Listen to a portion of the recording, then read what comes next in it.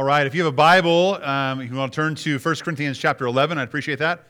1 Corinthians chapter 11. If you don't have a Bible, there are Bibles in the pew rack in front of you. You're welcome to grab one of those and follow along with us. And if you don't have a Bible, don't own a Bible and would like one, that Bible in the pew rack is our gift to you. We want everyone to be able to have the Word of God. Don't just take my word for it, but test everything from the Word of God. 1 Corinthians chapter 11 is where we'll be. Today we are participating in the Lord's Supper. You see the table before me set and ready to go. And we thought it would be necessary and probably a good thing for us to talk about it from a biblical standpoint and to look and see what does the Bible instruct regarding the Lord's Supper. And for us as a church to not take it for granted. I think there are times in our life we've had the instruction, we know what it means, but this refresher course may help us be a little more self-reflective about it. For some of us who may be here today, you maybe really don't understand it or don't know why we do this or why we participate in the Lord's Supper. So it'll be an informational thing for you as well and just an encouragement for you to learn from God's Word in regards to this. So it is, after all, one of the two ordinances of the church. It's baptism and the Lord's Supper, and Jesus instituted this. So we're going to be in 1 Corinthians 11. I'm going to read 17 through 34, and then I'm going to read one more passage from Matthew where Jesus is actually at the Last Supper. You guys remember the painting, the Last Supper, right? This Passover meal that Jesus shared with his disciples was pretty important. And as he went through the different elements of the meal, eventually he got to the bread and the cup and shared what he shared with the disciples during that time, and that is meaningful for us as well. So we're in 1 Corinthians chapter 11. We'll begin at verse 17. So now in giving this instruction, I do not praise you, since you come together not for the better, but for the worse. For to begin with, I hear that when you come together as a church, there are divisions among you, and in part I believe it. Indeed, it is necessary that there be factions among you, so that those who are approved may be recognized among you. But when you come together, then, is it not to eat the Lord's Supper? For at the meal, each one eats his own supper.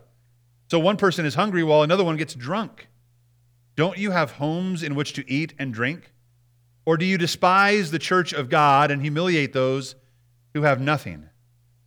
What should I say to you? Should I praise you? I do not praise you in this matter. Verse 23, for I received from the Lord what I also passed on to you. On the night when he was betrayed, the Lord Jesus took the bread, and when he had given thanks, he broke it and said, this is my body, which is for you. Do this in remembrance of me. In the same way also he took the cup after supper and said, this cup is the new covenant in my blood. Do this as often you drink it in remembrance of me.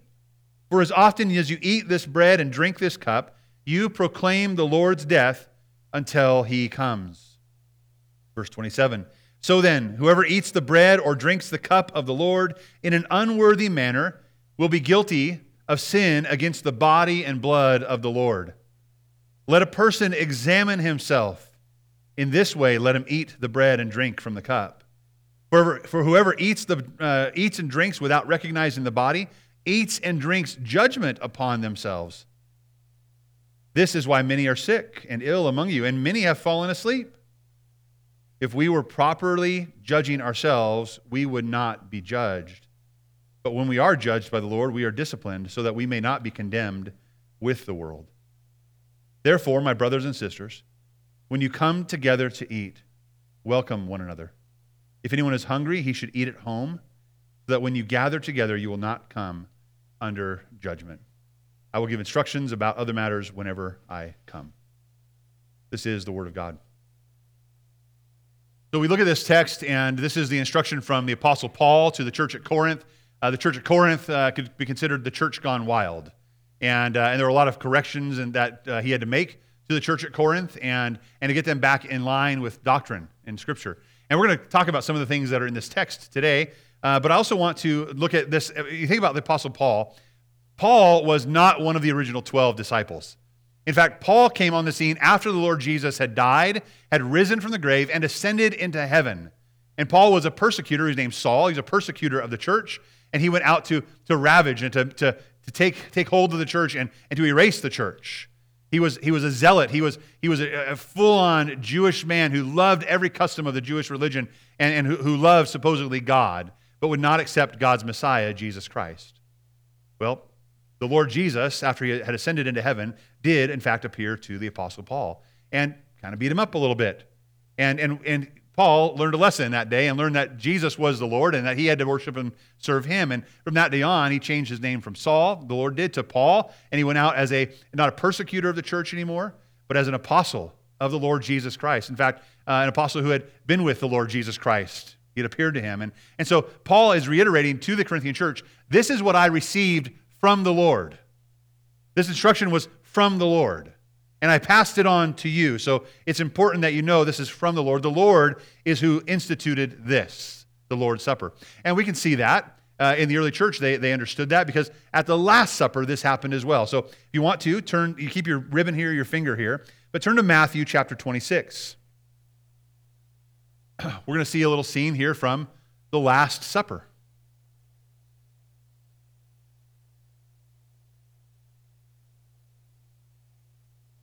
And again, although Paul is instructing the church here on the Lord's Supper, it was received from the Lord. It is the Lord who instituted the Lord's Supper, a supper of remembrance. So in Matthew 26, verses 26 through 29, here's what the word says. As they were eating, let's stop there. They're eating the Passover meal. They're going through the Jewish, the Seder dinner, right? The festival or feast of unleavened bread. And they're going through and recounting the deliverance of God over the Israelites out of Egypt. And as the Lord passed over those who had blood, remember on the doorpost, we'll look at that in a moment. As they were eating, Jesus took the bread, he blessed it and broke it, and he gave it to the disciples and said, "Take and eat it. This is my body." That was not part of their Jewish Passover, by the way. That was a little off script for Jesus. But Jesus understood that he was the Passover lamb. He is the Passover lamb. And he says, "Take this and eat it. It is my body." Then he took the cup. After giving thanks, he gave it to them and said, "Drink from it, all of you, for this is my blood of the covenant, which is poured out for many for the forgiveness of sins."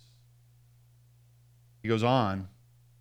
He says, "I tell you, I will not drink from its fruit or from the fruit of this vine from now until the day that when I drink it anew with you in my Father's kingdom." Why was this called the Last Supper? Because it was Jesus' last supper. But for you and I, for the church, for the followers of Christ, it was the first supper, the first Lord's Supper, a day of remembrance. He said, "I do this in remembrance of me." The other Gospels record that as well. He said, "I want you to remember. I want something to be on the top of your mind to understand exactly what I'm about to do and the meaning of it." So what is it that we were supposed to remember? What is it that we are supposed to do? When the Lord has instituted the Lord's Supper, how do you and I now come underneath that authority? And how do you and I partake of the Lord's Supper together? Well, number one, and this is in your notes. If you have a bulletin, there's a note sheet there and a discussion guide on the back.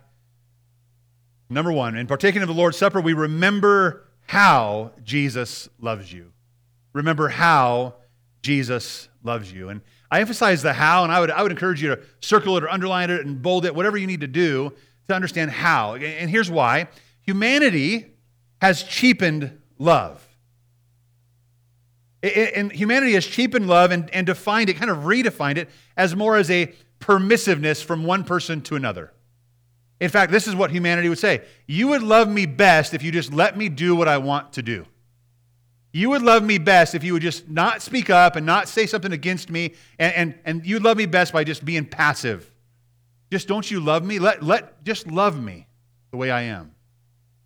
And that is not the definition of love. So here's something to grasp as we move forward here. You and I have to understand as we come to the Lord's table that it is a remembrance that not just Jesus loves me, this I know, but it is a remembrance of the way that Jesus had to love us.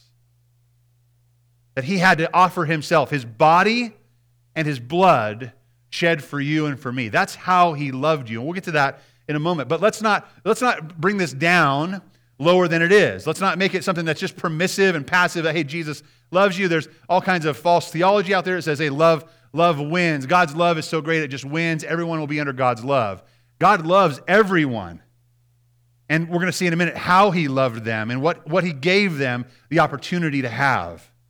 And that would be eternal life through him. He didn't say, I love you, go do whatever you want, and I'll see you at the end. He said, there is an end to you because of your sin, and I'm going to love you in a way that will take care of that if you would respond to me. Isn't that what the Lord's Supper is? Isn't it a response from you and I to the Lord Jesus? This is not a flippant thing we do. This is not a, hey, we're all passing the juice out and crackers today. It's going to be great. Here we go again. That is not what this is. Oh, Jesus loves us and I'm going to take the bread and juice. That's not what this is. This is an opportunity for you and I to respond from our heart in faith to the Lord Jesus for what he has done and how he has loved us.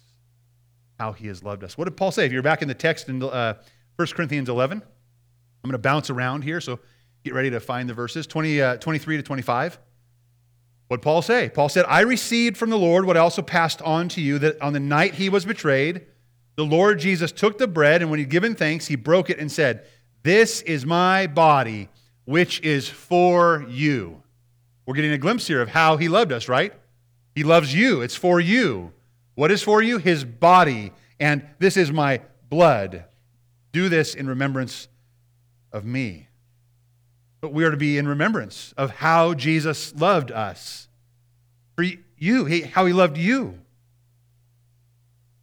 Verse 29, he goes on. He's saying, listen, whoever eats and drinks without recognizing the body eats and drinks judgment on himself.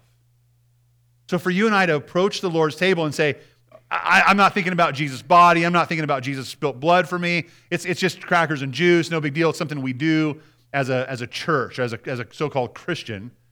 You are bringing judgment upon yourself. This is not what we do. We approach reverently the Lord Jesus and his offering, remembering that he had to sacrifice his body and spill his blood in order for you and I to even have a chance.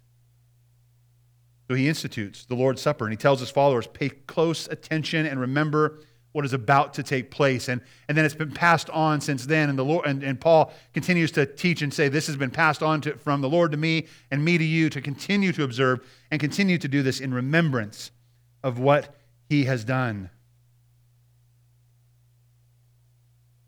There's a problem, though. There's a problem in the way that we often approach the Lord. So today, as we think through this, as you reflect on this personally, individually in your heart, I want you to think about, do you have this problem? Do I have this problem? See, we tend to approach the Lord with too much religion, with too much tradition, too many preconceived notions about what this is or what this might not be. We approach him with too much religion. And in approaching him with too much religion, we don't approach him with enough relational reflection and reverence. The response to the Lord's Supper should be a response from our hearts to all that Jesus is and all that he has done for us. It's about responding to what the Lord has done. It's a remembrance. So the question is, what was being remembered by the disciples at Passover? What was being remembered? This is the Passover meal that they ate together. They came and remembered. Anyone know what they were remembering? The Passover? Remember when Egypt had all of Israel captive, and Moses went to Pharaoh, and what did he say? Let my people go, right? I guess one of the movies said it that way. Let my people go, right? And Pharaoh said, no, right? There's hardness of heart happened there. I'm not going to let your people go. So Moses kept going back, saying, listen, these are not your people. These are God's people. You let them go. And he wouldn't. His heart was hardened. He said, I'm going to harden my heart against God. And God hardened his heart, and he continued to refuse and say no. So what did God do? Well, there was judgment brought against him, right? All these plagues came, and people died, and there was inconveniences all around, frogs everywhere, and grasshoppers eating everything, and it was not pleasant. But he still said, no, I'm not going to let Israelites go. I mean, they're the way that we build the society. They're our slaves. We don't want to be without them. Then we'd have to do the hard work. Whatever was on his mind, he hardened his heart and said no. You remember what the Lord finally did, though? He said, fine, I'm going to bring about something real big. I'm going to go and I'm going to kill all the firstborns in all of the families. And he told Moses and Aaron, he said, this is what you're to tell the people. Tell Israel this. If you want to be safe, you're to prepare an unblemished lamb. You're to eat it together. You're to take the blood spilled from that unblemished lamb. You're to take that blood and you're to put it on the doorpost and lintels of the door frame around your home. You're to sit in there, and the Lord, as he comes with the death angel, will strike the firstborn dead in every family, but he will pass over every home that is covered by the blood. Amen? That's something worth remembering. That has to be remembered. So as they're sitting there at the Passover meal, they knew that there had to be deliverance from God from judgment. That's what they understood. They knew that. That's why they were celebrating Passover. And they were getting ready to celebrate the cup and the blood and the doorpost. And Jesus said, this is my body. This is my blood. Pay close attention to what is about to happen. I'm the fulfillment. I am the Passover lamb that is going to take away the sins of the world. A brief thing, you can look at Exodus 12 later on. In Exodus 12, 11 through 14, it says this. This is how you must eat it. You must be dressed and ready to travel, your sandals on your feet and your staff in your hand. You are to eat it in a hurry. This is the Lord's Passover. So there was a readiness. They need to be ready for whatever God was calling them to do. And then it talks about in verse 12, the judgment that was there. He says, I will pass through the land of Egypt on that night and strike every firstborn male in the land of Egypt, both people and animals. I am the Lord. I will execute judgments against all the little g gods of Egypt. He's God, right? You don't mess around with God. God is God. And I think this is important. At Passover, when he instituted Passover to Moses, I think this is very much what he was saying. You better take me seriously. And if he says that to us, the conviction on my heart at least is, Brandon, maybe you don't take me seriously enough. And that should be probably the question for all of us, shouldn't it? Am I taking the Lord seriously? Is there seriousness in my heart about who the Lord is and that there is actually judgment from God against sin? So much so that we see it, that he judged and allowed the wrath of God, Jesus allowed the wrath of God to be poured out on him for you and for me. God says, I want you to take this seriously. I want you to take me seriously. I am the judge. I am the God of the universe. I will execute judgment.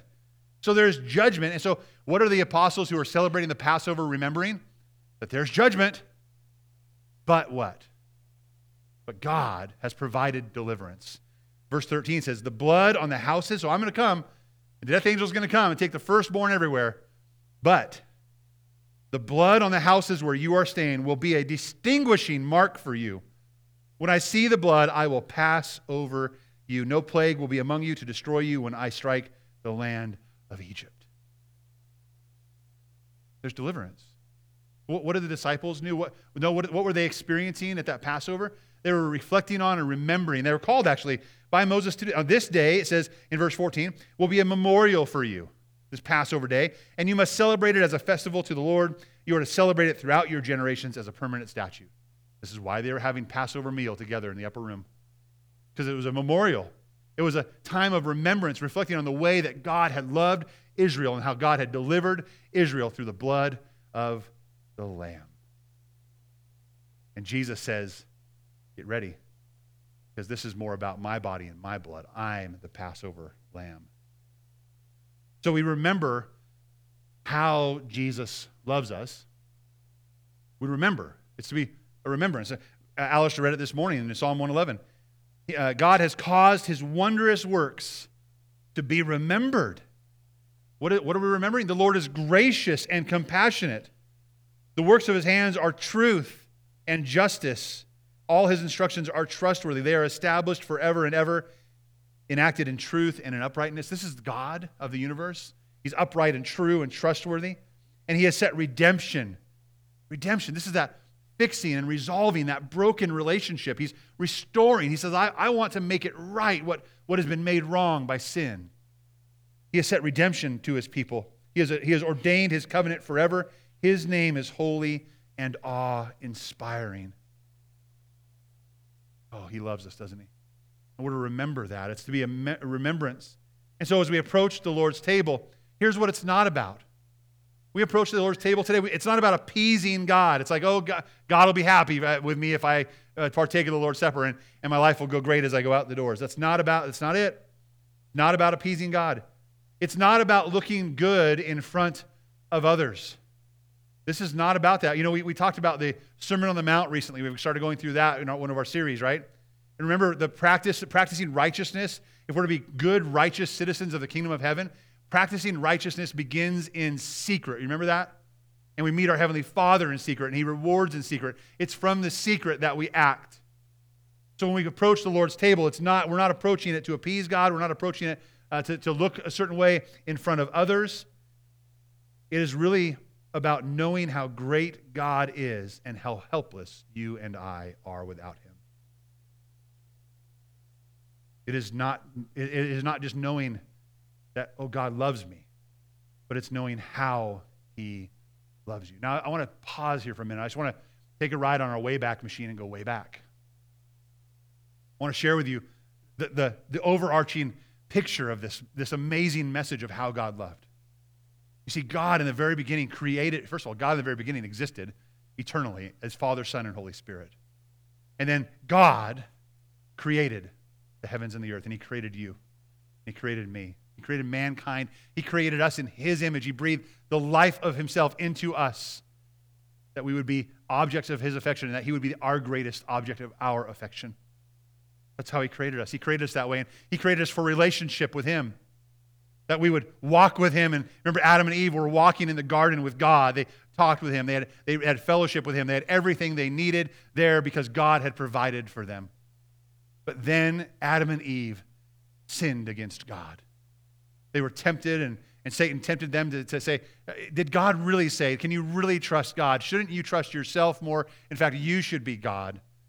And they partook of the fruit of the tree of the knowledge of good and evil. And when they did that, their eyes were open, and they knew they had sinned against God, and they knew that they were now sinful. And they were separated from God. God kicked them out and banished them from His presence because God is perfect and holy, and we cannot be in the presence, as fallible as we are, in the presence of a perfect and holy God. So they were banished. They were separated from God. And those two who were born or who were created by God and who were going to live forever, were eternal, immortal human beings. Not only were separated from the presence of God, but their bodies began to decay, and they would experience physical death. That's not only physical death, but separation from God is spiritual death. You see, our sins separate us from God. And the truth is not just that Adam and Eve messed up, it's that everyone since Adam and Eve has messed up. As good as we think we are in comparing ourselves to other people, we have still missed the mark of perfection that God requires of us. Like, well, that's impossible. He's got to let us in. And this is what we try. We think, if I do a lot of good and make up for all the bad in my life, and we have this little scale effect going on, I'm going to do more good than bad, and it's going to outweigh. And God's going to look at that and say, wow, look at you go. You certainly have outdone yourself. Way to go, you. That's what we hope for. That's what most of the world spends their lives trying to achieve. And the interesting thing is, when we bring this scale to God, and we're like, hey, look at all this good, look at all this good. He's like, but look at all that bad. You see, you might have outweighed the bad, but you never, ever erased the bad. There's a reason we see the language of Scripture is like a washing away of sin, right? Erasing and separating our sins as far from us as the east is from the west. This is the language we see when we are forgiven in Christ, because He doesn't just overlook your sin. He doesn't just say, well, I'm going to put more good than bad. He says, I'm going to erase your sin. I'm going to take your sin and move it as far as the east is from the west. Because sin cannot be erased by good deeds. You can do all the good deeds you want. You can take communion as many times as you think you want, and in a flippant manner of pride. When you stand before God, He will not accept your righteousness. He will not accept your trying. He only accepts what was accomplished finally and fully by His Son, Jesus Christ, on the cross for you. How do I get that? Our sins can't be removed by good deeds, right? So paying the price for my sin and for your sin, Jesus died on a cross. And He rose victoriously afterward, conquering death, saying, you thought I would die and stay dead, but I rose again because I'm actually God in the flesh. And you can't beat me, Satan. Satan has no power over Jesus. He couldn't hold Him. Death could not hold the Lord Jesus Christ. Why? Because he died for you as God in the flesh, and he rose victoriously because he's God. So that everyone who believes in him and puts their faith in him will be forgiven and have eternal life. That's the beauty. That's the message, right? And that means life in eternity with Jesus. That's the hope we should have, right? It's not about this little temporal life. This is a blip on the radar. So if you're trying to hold on to your life now and say, well, I'm still a good person, I'll try it out, I'll figure it out, you will not. This reveals how deep of a need you and I have. Amen? The body and blood of Jesus Christ was given and spilled for you. And it had to be, because you and I could not do it on our own. Who says, believe, trust in me. Trust in me and you'll have life, eternal life. I'll forgive you. It'll be wiped clean. So when you stand before God one day and having trusted in Jesus, He won't see any of your sin. All He'll see is a righteousness of Jesus Christ wrapped up around you, because He is good enough. Because that's how He loves you. So put your faith in Him. There's a passage of Scripture in John chapter 3. We think about John 3:16 all the time. And I love the language that it says through the CSB translation. But let me read you a little wider part of this passage. John 3, beginning in verse 14. So just as Moses lifted up the snake in the wilderness, so the Son of Man must be lifted up on a cross, right? So that everyone who believes in him, he's going to be lifted up so that everyone who believes may have eternal life. And here's John 3:16. For God loved the world in this way. That's a proper translation. We think, for God so loved the world that he gave his own. It's true. But this is how he loved the world, right? God loved the world in this way. This is how he loved you. This is how he loved me. That he gave his one and only Son, so that whoever believes in him will not perish, but have eternal life. God did not send his Son into the world to condemn the world. Say, you're so bad, you're so bad. We already stand condemned, right? But to save the world through him. Anyone who believes in him is not condemned. But anyone who does not believe is already condemned. He doesn't have to come in and say, I condemn you, I condemn you. We are already condemned. There's not one good, no, not one, Scripture says. Everyone has sinned and fallen short of the glory of God. We're already condemned. We're already under God's judgment. But God, in his infinite love for us, is providing deliverance through his Son, Jesus Christ. This is the judgment. The light has come into the world, and people love darkness rather than the light because their deeds were evil. If you are responding to the light with I don't want that. No, stop talking about this Jesus stuff. Stop saying I'm bad. You are loving the darkness rather than the light. But this is how he loves us. So my question to you, as we approach the Lord's table, as we're here today, as we look at the gospel, the glory of God, as we look at this beautiful majesty of the way God loved us through his Son, Jesus Christ, my question is, have you turned to him for rescue? Have you trusted in him in faith to forgive your sins? Have you stopped trying on your own to achieve a righteousness that you will never, ever be able to achieve? And have you embraced his righteousness through faith in Jesus Christ? If you haven't, I say do it today. God is pleading with you through me, through the word of God today, to be reconciled to him through his Son, Jesus Christ, because he loves you. For the rest of us who have, we remember when we partake and we approach the Lord's table, we remember how God loves us and how he loved us through his body and blood being given for us. Now, as we move on and look at the instruction Paul gave in partaking of the Lord's Supper, number 2, we see this, that it must be done in a worthy manner. It must be done in a worthy manner. If you look back with me at 1 Corinthians 11, look at verses 27 and following. You just got done saying, this is what the Lord passed on to me. This is how we're to do it. So then, whoever eats the bread or drinks the cup of the Lord in an unworthy manner will be guilty of sin against the body and blood of the Lord. That's pretty big, isn't it? We should probably really reflect on that and say, I don't want to have this judgment on me as I partake in the Lord's Supper. I don't want to have this judgment be because I'm flippantly doing this or not in a worthy manner. And so a couple things I want to point out. There's probably more to this than we could unpack, but I want to unpack several of these things for you, kind of in 2 categories. One is A worthy manner is about self-reflection. Look at what it says next here in the text. Verse 28. He says, don't do this unworthy manner. So let a person examine himself. In this way, let him eat the bread and drink the cup. We need to examine ourselves. And I would argue this, that our examination of ourselves has to come from what we just learned about the gospel. We examine ourselves and say, am I doing this out of remembrance of how God loves me? Am I doing this out of remembrance of all he had to do in order to save me? That's a way to self-examine our own heart. When we approach the Lord's table, when we partake of it together later, am I doing this as a remembrance, or am I doing it out of religion? Am I doing it out of obligation? Am I doing it because my neighbor is doing it and I don't want to be embarrassed to not take a cup? Those are wrong ways to do it. Am I sitting there so excited to get this little piece of cracker and little grape juice because Brandon's talking so long and I'm hungry? That's not the way to do it. Some people would say, like, well, man, can we get some different bread? That bread was horrible. That was so stale. Yeah. Do you think Jesus had a great time and a great, time on the cross? The wine he had tasted was a little sour, probably, right? I think the cross of Christ should leave a sourness and a staleness in our heart.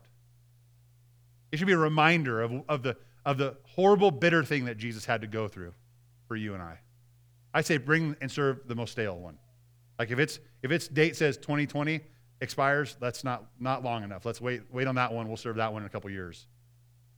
Because we really need to reflect on the depth of what Christ has done for us. So self-examination, right? Self-reflection. Whoever eats and drinks without recognizing the body eats and drinks judgment on himself. And Paul said, this is why some of you are sick and dying. I don't know. I'm just reading the text. I report. You decide. It's what it says. Because you're doing it in an unworthy manner, there are health consequences to this. Judgment, God is disciplining his children because you're not doing it in a worthy manner. I don't know what that discipline might look like for you today or for me, but we ought to do it in a worthy manner so we avoid that judgment from God. We do it in a worthy manner. How are you approaching this table? Are you approaching it in humble, relational, reflective reverence? Let me say that again. There's a lot of words. We ought to approach the Lord's table in humble, relational, reflective reverence of the Lord Jesus Christ. That's how we approach the Lord's table.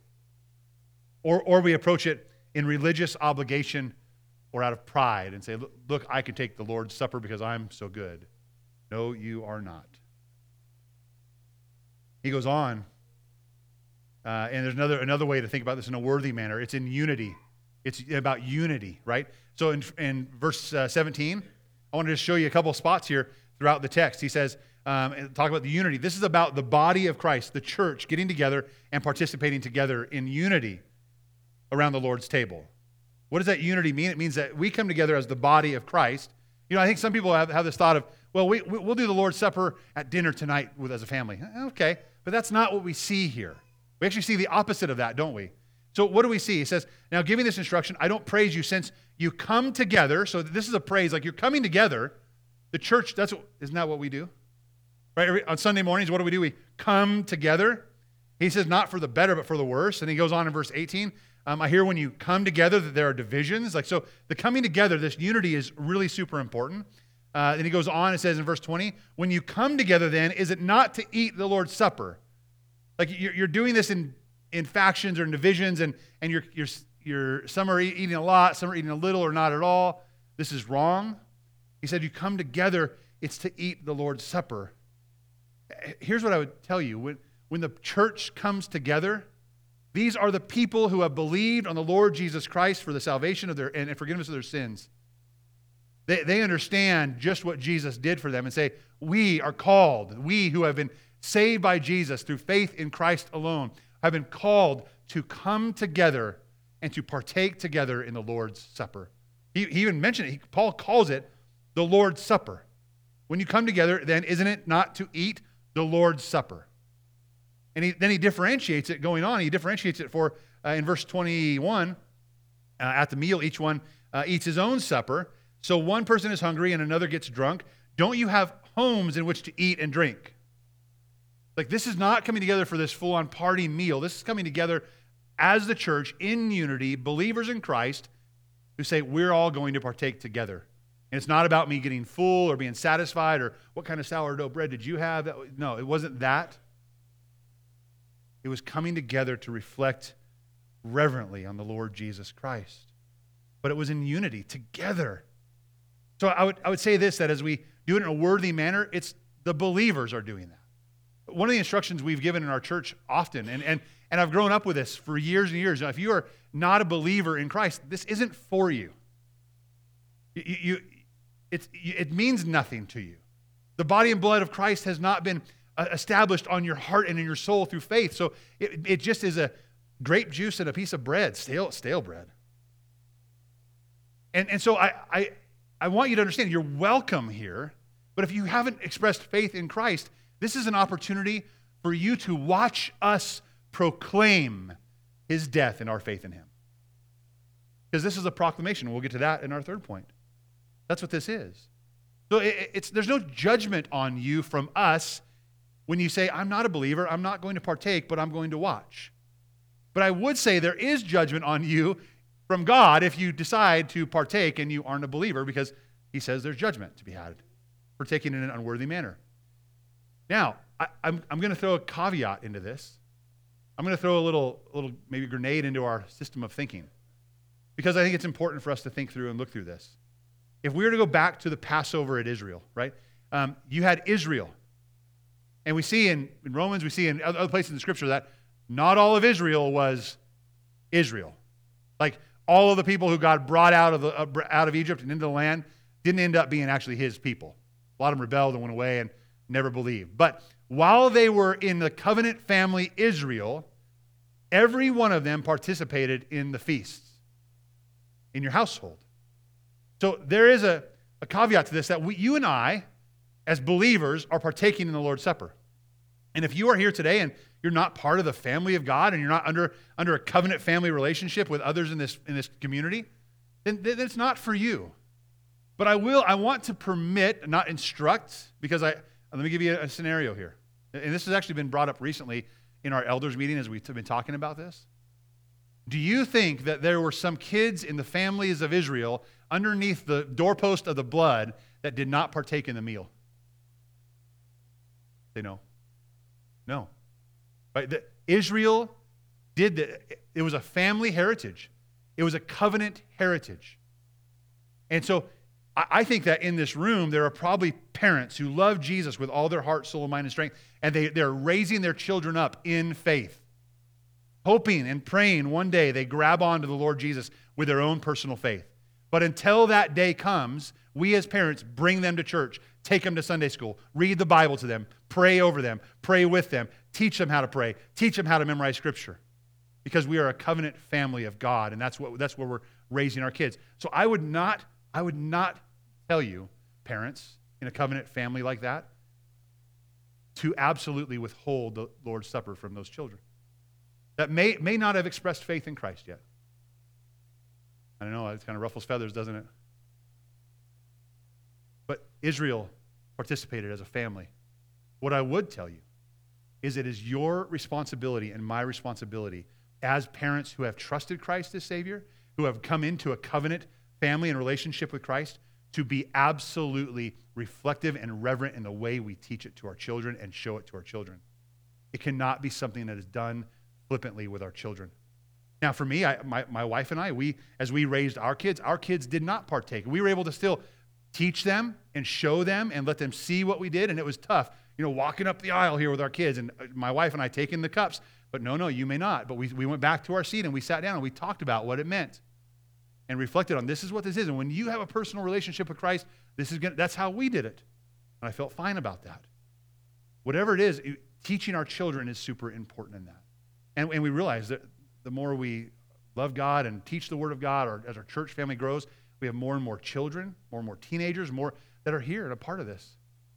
I would say if you're at the age where you understand you're not a believer, just let it go by.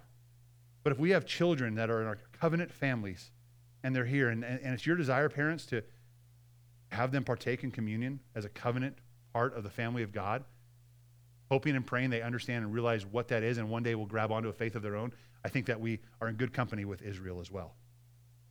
But if we are in the knowledge and we understand we are not believers and that this is not for us, we ought to watch. We ought to pass it on. Okay? I'll bring that up. So it's unity. There's unity that believers are doing this. But then part of it is also a worthy manner is selflessness. Selflessness. It should be noted that selflessness includes proper reverence. That when you and I partake in unity together, I am very much aware that my actions, my attitudes, my interactions on my pew or in my chair, wherever I am, are being watched and observed by others. The last thing I want to do for you is to be a distraction during the Lord's table. So I hope the last thing that you would want to do for me is to be a distraction away from the Lord's table. Because that, I guarantee you, Satan, when we start to partake, Satan is going to want to distract all of us away from the body and blood of the Lord Jesus. He is going to want us to partake in an unworthy way, in just a religious, flippant way that doesn't really reflect any reverence towards Jesus Christ. So watch that in ourselves. That's the way we can be selfless, not to be aware of what other people are maybe struggling with, whether I have kids playing here or not, or whether I'm talking to my neighbor a little, and I probably shouldn't be. To be reverent about that and reflective about that is important. You see, and here's where it comes from. If we have understood how he loves us, and if we have done the proper self-reflection in our heart, this should lead us to a very seriousness of purpose. Right? We should have a seriousness of purpose come right out of that. Wow, look how Jesus is loved. Wow, I am a sinner separated from God, but I need him and I'm helpless. So I'm going to reverently reflect and partake in the Lord's Supper today. It should naturally come from that.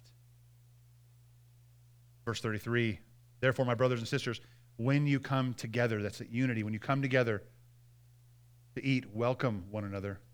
I think this is not only about incorporating, but being aware of your brothers and sisters. If anyone's hungry, you should eat at home, so that when you are together, you will not come under judgment. I hope you weren't planning on having lunch through the Lord's Supper today. A worthy manner is self-reflective. A worthy manner is being in unity with the body of Christ, the believers, and a worthy manner is to be selfless and as we reflect and reverent with those around us. Finally, final instruction on partaking of the Lord's Supper. Number 3, we partake by faith, proclaiming the Lord's death until he comes. We proclaim by faith. 1 Corinthians 11:26, for as often as you eat this bread and you drink this cup, you proclaim the Lord's death until he comes. This is not a private thing. This is a public thing we do together. And there are people here who don't know Jesus, and that is okay. But as we participate and partake together, we are proclaiming the Lord, and we are not ashamed of the Lord Jesus Christ. We proclaim him. But it is by faith that we proclaim. It is by faith we partake. Just listen, as we walk down the aisle, or as we are served today in our pews, and we partake of the Lord's table, we are not saying, oh man, this grape juice and stale bread is going to do something. What it's going to do is, as you approach the Lord's table in faith, knowing what he has done for you, remembering how much he's forgiven you, it is going to feed your soul and multiply grace upon grace to you. But this juice and this bread does nothing. It doesn't forgive your sin. Jesus forgave your sin when you turn to him in faith. This is a symbol showing that we remember what he has done. And as often as you eat it, you proclaim his death. You proclaim the gospel. Why? Why should it be a proclamation? Because what Jesus did is good news. Amen? What Jesus did is good news. Romans 1:16, Paul says this, I am not ashamed of the gospel. Right? We are to be a people. You and I are to be a people as we partake in the Lord's Supper that are not ashamed of the gospel. We are not ashamed to proclaim that he has forgiven us, that he has offered his body and his blood for us, that we can have forgiveness through faith in Jesus Christ. We are not ashamed of the gospel. Why are we not ashamed of the gospel? Because it is the power of God unto salvation for everyone who believes. That is amazing. And it goes on, in the gospel, in this amazing message, in it, the righteousness of God is being revealed from faith. That is this, that my righteousness is like filthy rags, but by faith in Jesus Christ, His righteousness is imputed to me, and I'm wrapped up in His righteousness, and it's given to me by faith in Christ, just as it is written, the righteous will live by faith. So we don't come here thinking, I need to get more righteous. We don't come here thinking, man, I've got some baggage that needs to be taken care of. And if I take the Lord's Supper, I'm going to be good to go. That is not how we approach it. We approach saying, God has imputed His righteousness to me. I am no longer a sinner. I'm no longer accountable to my sin. God has died on the cross for that. I am coming here acknowledging that, and I come here by faith, acknowledging He is righteous and He has made me righteous. Not the juice, not the cracker, but Jesus Christ and His body and blood given for you. The righteous, those who are made righteous, will, by faith, live by faith. What are we proclaiming? It's the last verse I want to read today. You want to turn with me into John chapter 6? What are we proclaiming? I think we're proclaiming what Jesus proclaimed.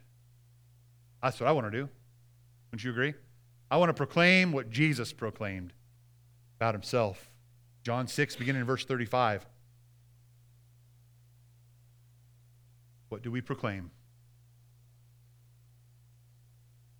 Here's what Jesus says. Here's what Jesus proclaimed. I am the bread of life.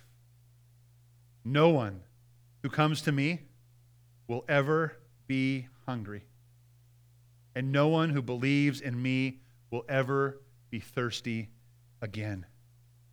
As I've told you, you've seen me, yet you do not believe. Everyone the Father gives me will come to me, and the one who comes to me, I will never cast out. For I have come down from heaven not to do my own will, but to do the will of Him who sent me.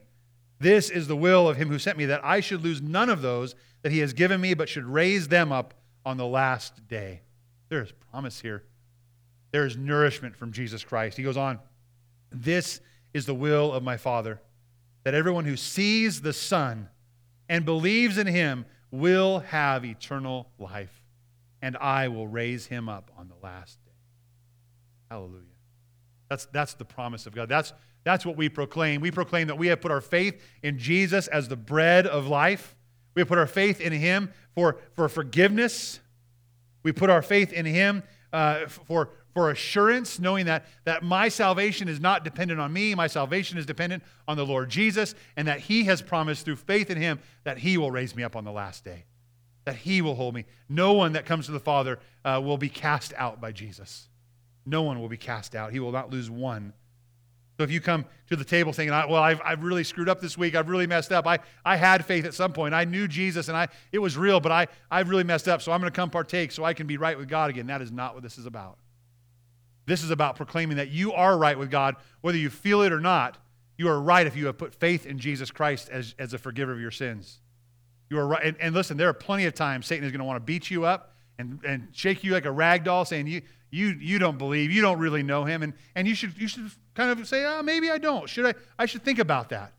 But if you put your faith in Jesus, if you've turned from yourself and turned from your sin and put your faith in Jesus Christ, who gave Himself, His body and His blood, and shed it for you, that you are forgiven. And because He raised from the dead, He has promised that He will raise you up as well on that day. That is the promise of God. And listen, that is, church, that is as we come gather together and partake of the Lord's Supper, that is what we proclaim. And it shouldn't stop here, should it? It should continue on. We proclaim this everywhere we go. As we walk out those doors, we proclaim the life, death, burial, and resurrection of our Lord Jesus Christ. So today we remember and we partake. Amen? Now, like last time, I'm going to invite the children to come back in, and let's try to be reverent. Let's try to have them get to our seats with us. Let's make this a time of instruction with them as well. We're going to invite our children to come back in, invite the worship team to come back up and get ready to lead us in song and reflection. But as we do that, I want you to understand how this is going to look and how this is going to go. I'm going to, in a minute, I'll have our guys who are serving the Lord's Supper. They'll come forward, and we'll all get together. We're going to pray, and the worship team will just be playing some music in the background. It's a time for you and I to be reflective, self-reflect, right? To think about, how am I approaching the Lord's table?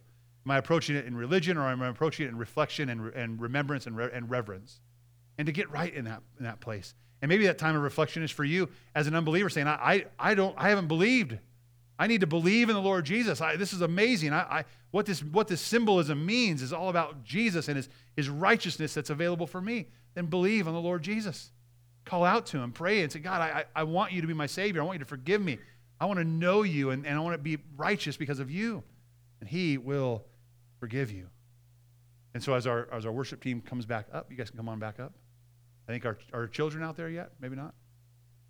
It's hard, right? We made that awkward time. This is going to be that awkward time where our kids come back in and we're not quite singing yet and we're not quite there. I know they're getting them. It's interesting being a part of a family of God like this, isn't it? I think sometimes we go to a church thinking, we're going to sit a certain way and talk a certain way and look a certain way and act a certain way because that's how we've done it forever. But realizing, think about how messy church was to the Israelites coming out of Egypt. Think of how hard that might have been to rally all those kids together and to keep them occupied and to, at the same time, teach them the things of God. Here they come. They're going to join us here in the pew. And then I'm going to go ahead and let's have our, those who will be passing out the Lord's Supper, I would have asked if you would come forward, please, too, at this time. So as we go, they're double cupped and they're going to just go down the aisle. I would ask this, that it be a reflective time. It not be a time of conversation with your neighbor. I think I'd like the lights down a little bit just to be thinking about your own thing, what's going on there with you and Jesus or you and your family. Right? And like I said, how do we partake in this? Right? Reflective, remembering the Lord Jesus. It's so important for us to do that. Right? In a worthy manner that's self-reflective, that's in unity, that's selfless. That's how we partake in the Lord's Supper. And we do it as a proclamation saying, I'm not coming here for forgiveness. I'm not coming here to straighten up my act. I am coming here because Jesus Christ forgave me. And I'm going to proclaim that to my brothers and sisters and to the world that I love him. Go ahead and start our music there, and we'll pass out the elements.